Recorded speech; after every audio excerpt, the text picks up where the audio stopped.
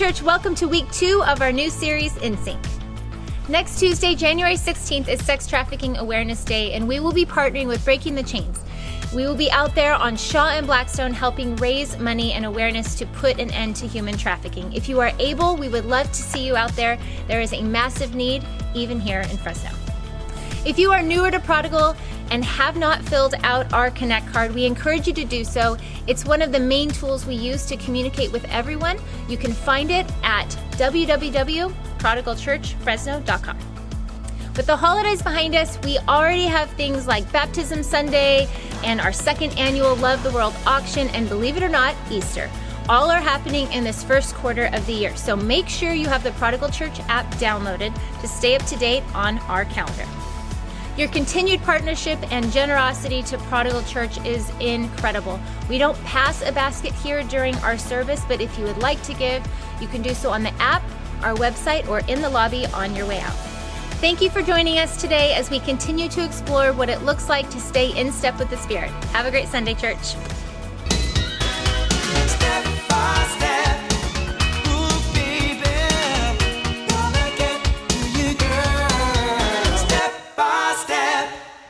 Welcome to Prodigal Church. We are so glad that you are here with us, wherever you are. This past week, we got the 2023 report of who's watching and listening to all of our online services across all of our media platforms. And I'm just reminded that the reach of this church is further than I had ever thought. We have listeners from every continent on planet Earth, okay, except Antarctica. And that's amazing. So wherever you are, we just want to say that we might not know you, but we love you. And most of the downloads are probably just one sermon here or there, but we also have people from all over the world that listen each and every week, and they're sometimes even more consistent than our in-person local crowd.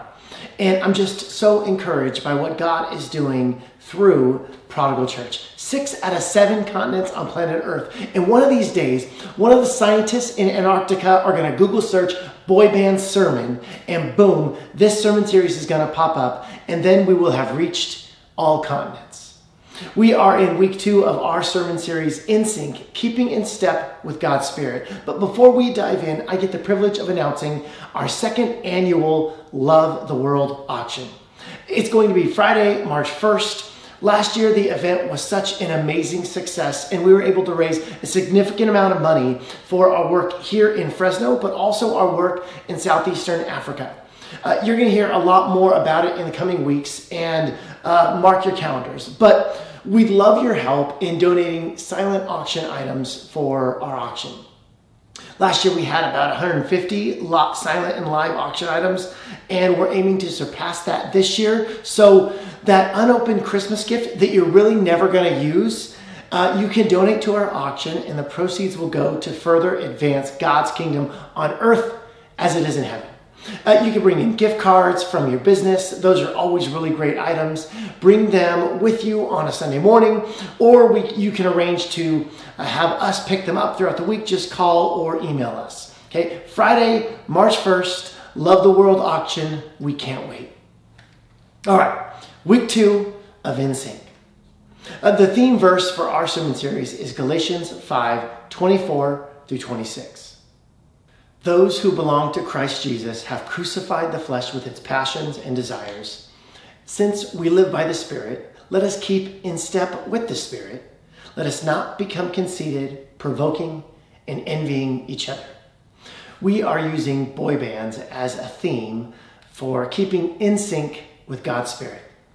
Who remembers the boy band Hanson? Okay, the Hanson brothers, 3 brothers from Oklahoma. They were best known for their hit, MMMBop, and they took America by storm back in 1996. Well, apparently now they have a beer company, and their first beer was named, and I'm not joking, Hops, okay? It's a smooth-bodied pale ale with 7.5% alcohol. Time magazine said of Hops, the average beer is closer to 5% alcohol, so don't think the Hanson brothers don't know how to go hard. Okay? The more you know. Last week, we explored being unselfish is being in sync with God's Spirit. This week is faith over fear. One author wrote this about fear: all of us are born with this set of instinctive fears: the fear of falling, the fear of the dark, the fear of spiders, and the fear of falling on spiders in the dark. Okay, that's terrifying. We as a culture have more anxiety and fear than any culture in any time in history. But we already know that. We already know that about the world because we already know that about ourselves. We all have our own fears, our own anxieties, our own worries. And these take a toll on us. They affect us physically and mentally. Dr. Walter Cannon of Harvard University, he is a professor in psychosomatic medicine, describes what happens to the human body when it becomes fearful or worrisome. Respiration deepens. The heart beats more rapidly. The arterial pressure rises. Blood is shifted from the stomach and intestines to the heart. Sugar is freed from the reserves of the liver. Okay, all these things are happening while you're worrying, while you have fear. Adrenaline is secreted and the spleen contracts and discharges its contents of concentrated corpuscles. Now, I don't know what any of that means, but I know I don't want it to happen in my body. But that's what happens when we have fear, worry, anxieties. But there's hope because we can unlearn fear. And in unlearning fear, we can find freedom. And if we are going to be in sync with God's Spirit, we have got to apply one of the Bible's most often repeated commands. Do not be afraid. And that comforting command is always spoken to people who are afraid. And I think that one of the reasons this command is so often repeated in the Bible is because fear is paralyzing. And Jesus is all about movement. Has fear kept you from the move that you feel God is stirring inside of you? Turn your Bibles to Numbers chapter 13. Here we have the people of God being freed from Egypt, and they are wandering in the wilderness, and they are approaching the promised land that God has given them. And in Numbers 13, chapter 17, it says this: when Moses sent them to explore Canaan, he said, "Go up through the Negev and on into the hill country. See what the land is like and whether the people who live there are strong or weak, few or many. What kind of land do they live in? Is it good or bad? What kind of towns do they live in? Are they unwalled or fortified? How is the soil? Is it fertile or poor? Are there trees in it or not? Do your best to bring back some of the fruit of the land." It was the season for the first ripe grapes.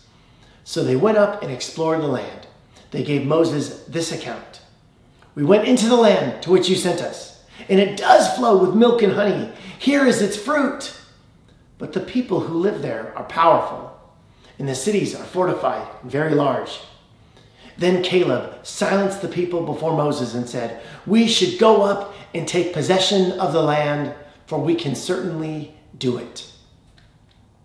Caleb says, "The land is ripe for the taking. Let's do this. God has brought us to the brink of the promised land. He's rescued us from Egypt.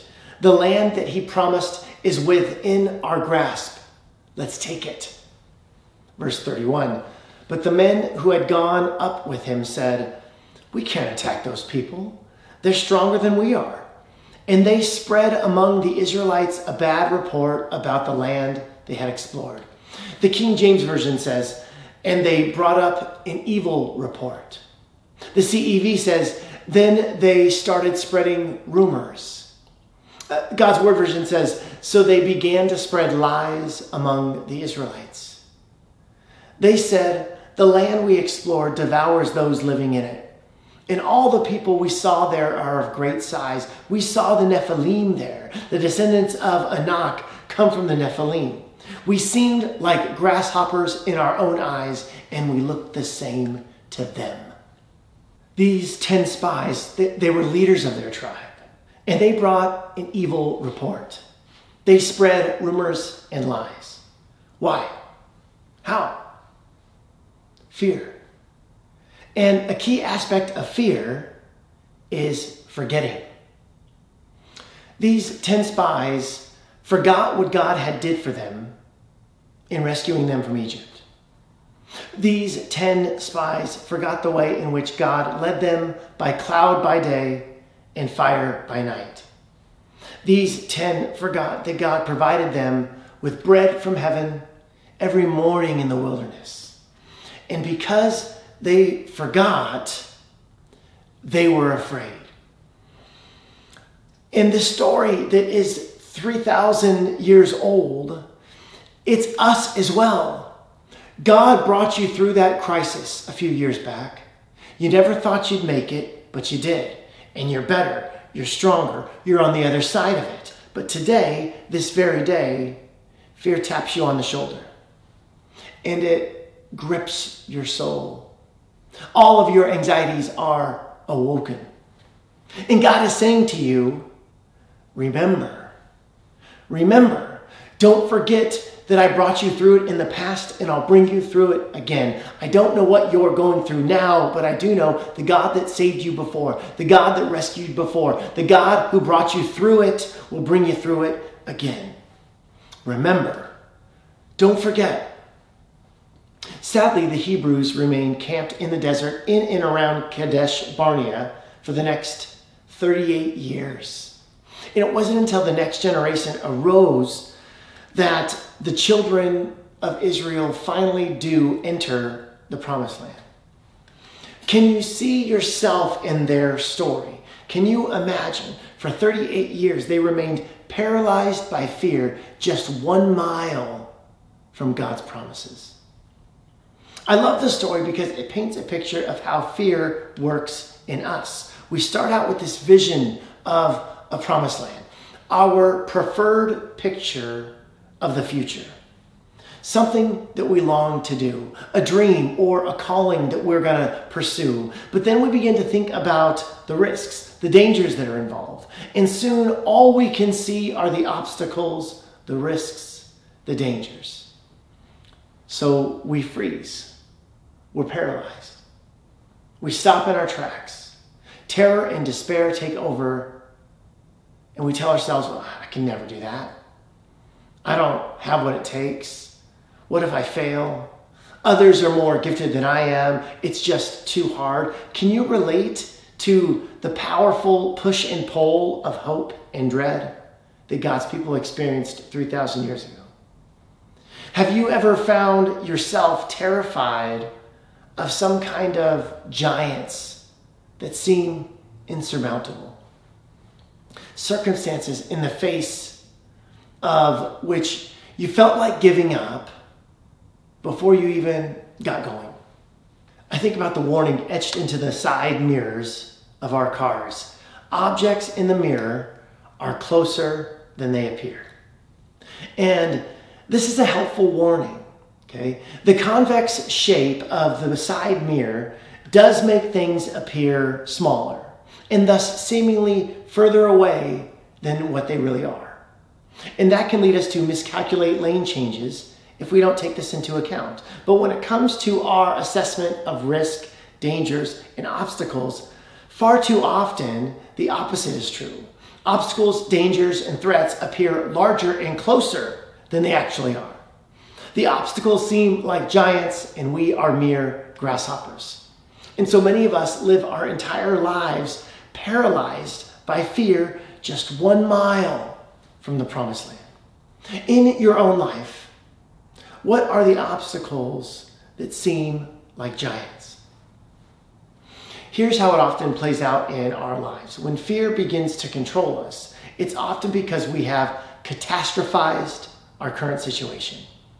In other words, we are seeing things as worse than they actually are, and we're assuming they will never get better. Which, if you think about it, it's kind of like a reverse faith. Of all the possible outcomes, and without knowing all the facts, you are choosing to hold on to the unwanted ones and to believe the worst instead of the best. The old adage, fear, false events appearing real. And that's how it is with most of the things that we fear. We spend a lot of time and emotional energy worrying about and fearing things that are never going to happen. And so I propose another acronym, okay? Fear. F, face your fears with faith. E, examine your assumptions in light of the facts. A, attack your anxieties with action. R, release your cares to God. I hope that you would memorize this acronym or perhaps screenshot it from the Prodigal Church app that you may be listening to now. One way that fear manifests in my own life is through procrastination. I've come to believe that procrastination and fear are married. A lot of fear is hidden in procrastination. And it may look something like this. Okay? I don't really want to talk to this person or confront this person, so I'll put it off. And if I don't talk to them about it, then maybe they'll forget the problem and it will just kind of disappear. Or I'm scared at how much this bill is going to be, and so you don't even look at it. We put it off to deal with it later. Maybe. See, procrastination and fear grips all of us to some degree, but let us be people who risk for faith, not procrastinate for fear. Mark Zuckerberg, Facebook's founder, CEO, noted that the best bit of advice he ever received was from PayPal co-founder Peter Thiel, who said this: the biggest risk that you can take is not taking any risk. Your amygdala, this part of your brain, it's risk averse. Its job is to identify risks, dangers, and obstacles and to protect you from them. And it can be a wonderful blessing and can save your life, but it can also keep you from actually living. Your amygdala's job is to consider the worst, to see ordinary Canaanites as undefeatable giants. And it's good for survival, but it's awful for thrival. Okay, I think I made up that word. It's good for surviving. It's terrible for thriving. At some point, you've got to face your giants. You've got to stare them down. In the life of King David, he had plenty of reasons to fear. And when he was in this battle where his son betrayed him and became king and was searching for him, hunting him, David writes this in Psalm 3, Lord, how many are my foes? How many rise up against me? Many are saying of me, God will not deliver him. But you, Lord, are a shield around me, my glory, the one who lifts my head. I call out to the Lord, and he answers me from his holy mountain. I lie down and sleep. I wake again, because the Lord sustains me. I will not fear, though tens of thousands assail me on every side. You might be going through the ringer right now, but do you have tens of thousands who assail you on every side? And King David says that God is a shield around me. He's being assailed from every side, and God is a shield around him, surrounding him. And that's a very telling phrase. Why? Because there were two kinds of shields in the ancient world. There's the little shield that you would put in your hand, and this is for hand-to-hand combat. Okay, you're moving it all around. You use it to ward off a strike from your opponent and then to strike your opponent with the other hand. And this, the kind of shield, is in no way around you, correct? It's just too small. But there's another kind of shield. And it is the size of a door, and it wraps around you. And this is the kind of shield that King David is talking about. And what is that shield for? Because it's not for hand-to-hand combat. You only use that shield when you're following your general to go and besiege your fortress. In other words, you only need that shield when you are going in to horrible danger. This is not a shield that gets you away from danger. It is a shield that goes into danger. You only use that shield when approaching a wall or a fortress or a heavy enemy that launches arrows at you. that throws rocks at you, that throws balls of fire upon you. You've probably seen this in the movies, right? David says, I'm scared, but I remember that you're a shield around me, and your shield, your protection, only works going forward. It only works when I'm obeying you, when I'm following you. It's when we're following our orders forward, following Jesus to the battle. The shield is of no use to you if you're running away. If you're running away, that kind of shield does not protect you. Its design is to protect you when you're running forward, not when you are retreating backward. In the midst of fear, are you moving forward with the shield of faith, the shield of God around you, or are you retreating, weighed down by something that is meant to protect you? George MacDonald, one of the great inspiring theologians and authors who inspired Tolkien and C.S. Lewis, writes a story called The Princess and the Goblin. And the story begins with a princess in a castle. And in this world, there are also subterranean caves and caverns where goblins live. And goblins who bear a grudge against the Sun People because they took the land above ground from them. The servants in the castle know about the goblins, and they are to never let the princess be out in the dark. So the princess has this friend named Curdie who discovers the goblins' weakness, and it is their unprotected feet. While discovering this, he's captured by the goblins and taken into the caverns.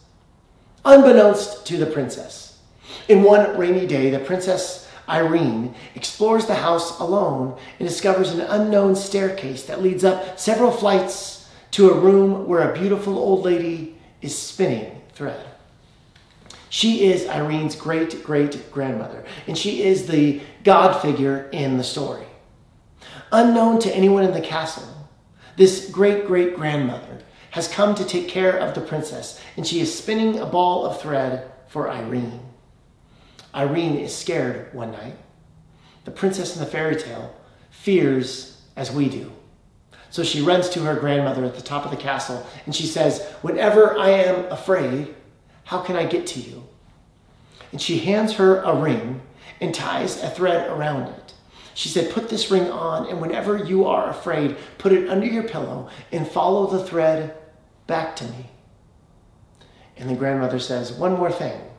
It will always lead you back to me, but know it may take you in a roundabout way." So the first night that she's in danger, the princess is in her room and she hears a creature coming through the window. She hears a snarl, a hiss. So she takes off her ring, she puts it under her pillow and she pulls it tight. And she begins to follow the thread back to her grandmother. And she's excited because it immediately takes her out of the room. She expected it to lead her straight up the hidden staircase to her grandmother's room where she's spinning. But to her surprise and to her dismay, the thread led her away from the stairs in the opposite direction. To her shock, it led her out of the castle and into the dark of night, the very night which she has been forbidden to experience. And then it led her up the mountain toward the caverns and caves, straight into one of the caverns, the place of the goblins. She kept saying to herself, "I know this will lead me to my grandmother. I know it. I know it." So she follows the thread into the heart of the caverns, into the dark of night, until the thread stopped. And she stood surrounded by darkness, thinking that her grandmother had forsaken her. She was terrified. So she thought, well, at least I can follow the thread back to the castle. And as soon as she began to retreat, the thread disappeared. Forward it led to the caverns of the goblins, and backward it vanished. She collapsed on the stones and cried in fear.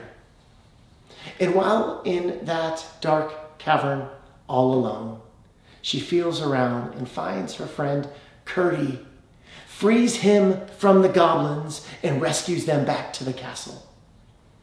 This is a picture of following Jesus. When we are scared, we must follow his thread. And even when we are surrounded by darkness, he will always lead us to opportunities for greater love, for greater good. Opportunities to help free people from the things that leave us trapped in fear. This protection, this shield, is as we move forward in faith, not backwards in fear. And Jesus followed the thread to the cross, and he was scared. But he shows us the way forward through the darkness, not away, but through. God promises he will be with us, not that he will bring us out of it, but he will bring us through it. Wherever you are, whoever you are, whatever situation you're going through, God may not bring you out of it, but he will bring you through it. He will get you through it. Can you follow his thread to show and shine his love in the middle of darkness? I pray that we would face our fears, that we would choose faith over fear. Do not be afraid. Remember, the God who was with you before is with you still. God, I pray that whatever we're going through and whoever's listening to this online, I just pray in Jesus' name that they would know and sense that you are with them, that they are following your thread. It always leads back to you. I pray in Jesus' name that we would remember the moments, the seasons, the crisis, the past troubles and trials that we endured and how you brought us through them. And God, may that give us the strength to know that you're going to bring us through them again. I look ahead and see that you are able. I look back and see you're faithful. Help us, God. We need you and love you. In Jesus' name, amen. We want to thank you so much for joining us online at Prodigal Church Fresno. You probably noticed that I'm wearing a Kansas City Chiefs hat. By the time that you watch this on Sunday, the Chiefs will have already won or lost in Kansas City in negative 25 wind chill weather against the Miami Dolphins. So I don't know if they won or if they lost. I'm going to just go forward in faith. We hope that you do the same. God bless you. Enjoy your week. Grace and peace.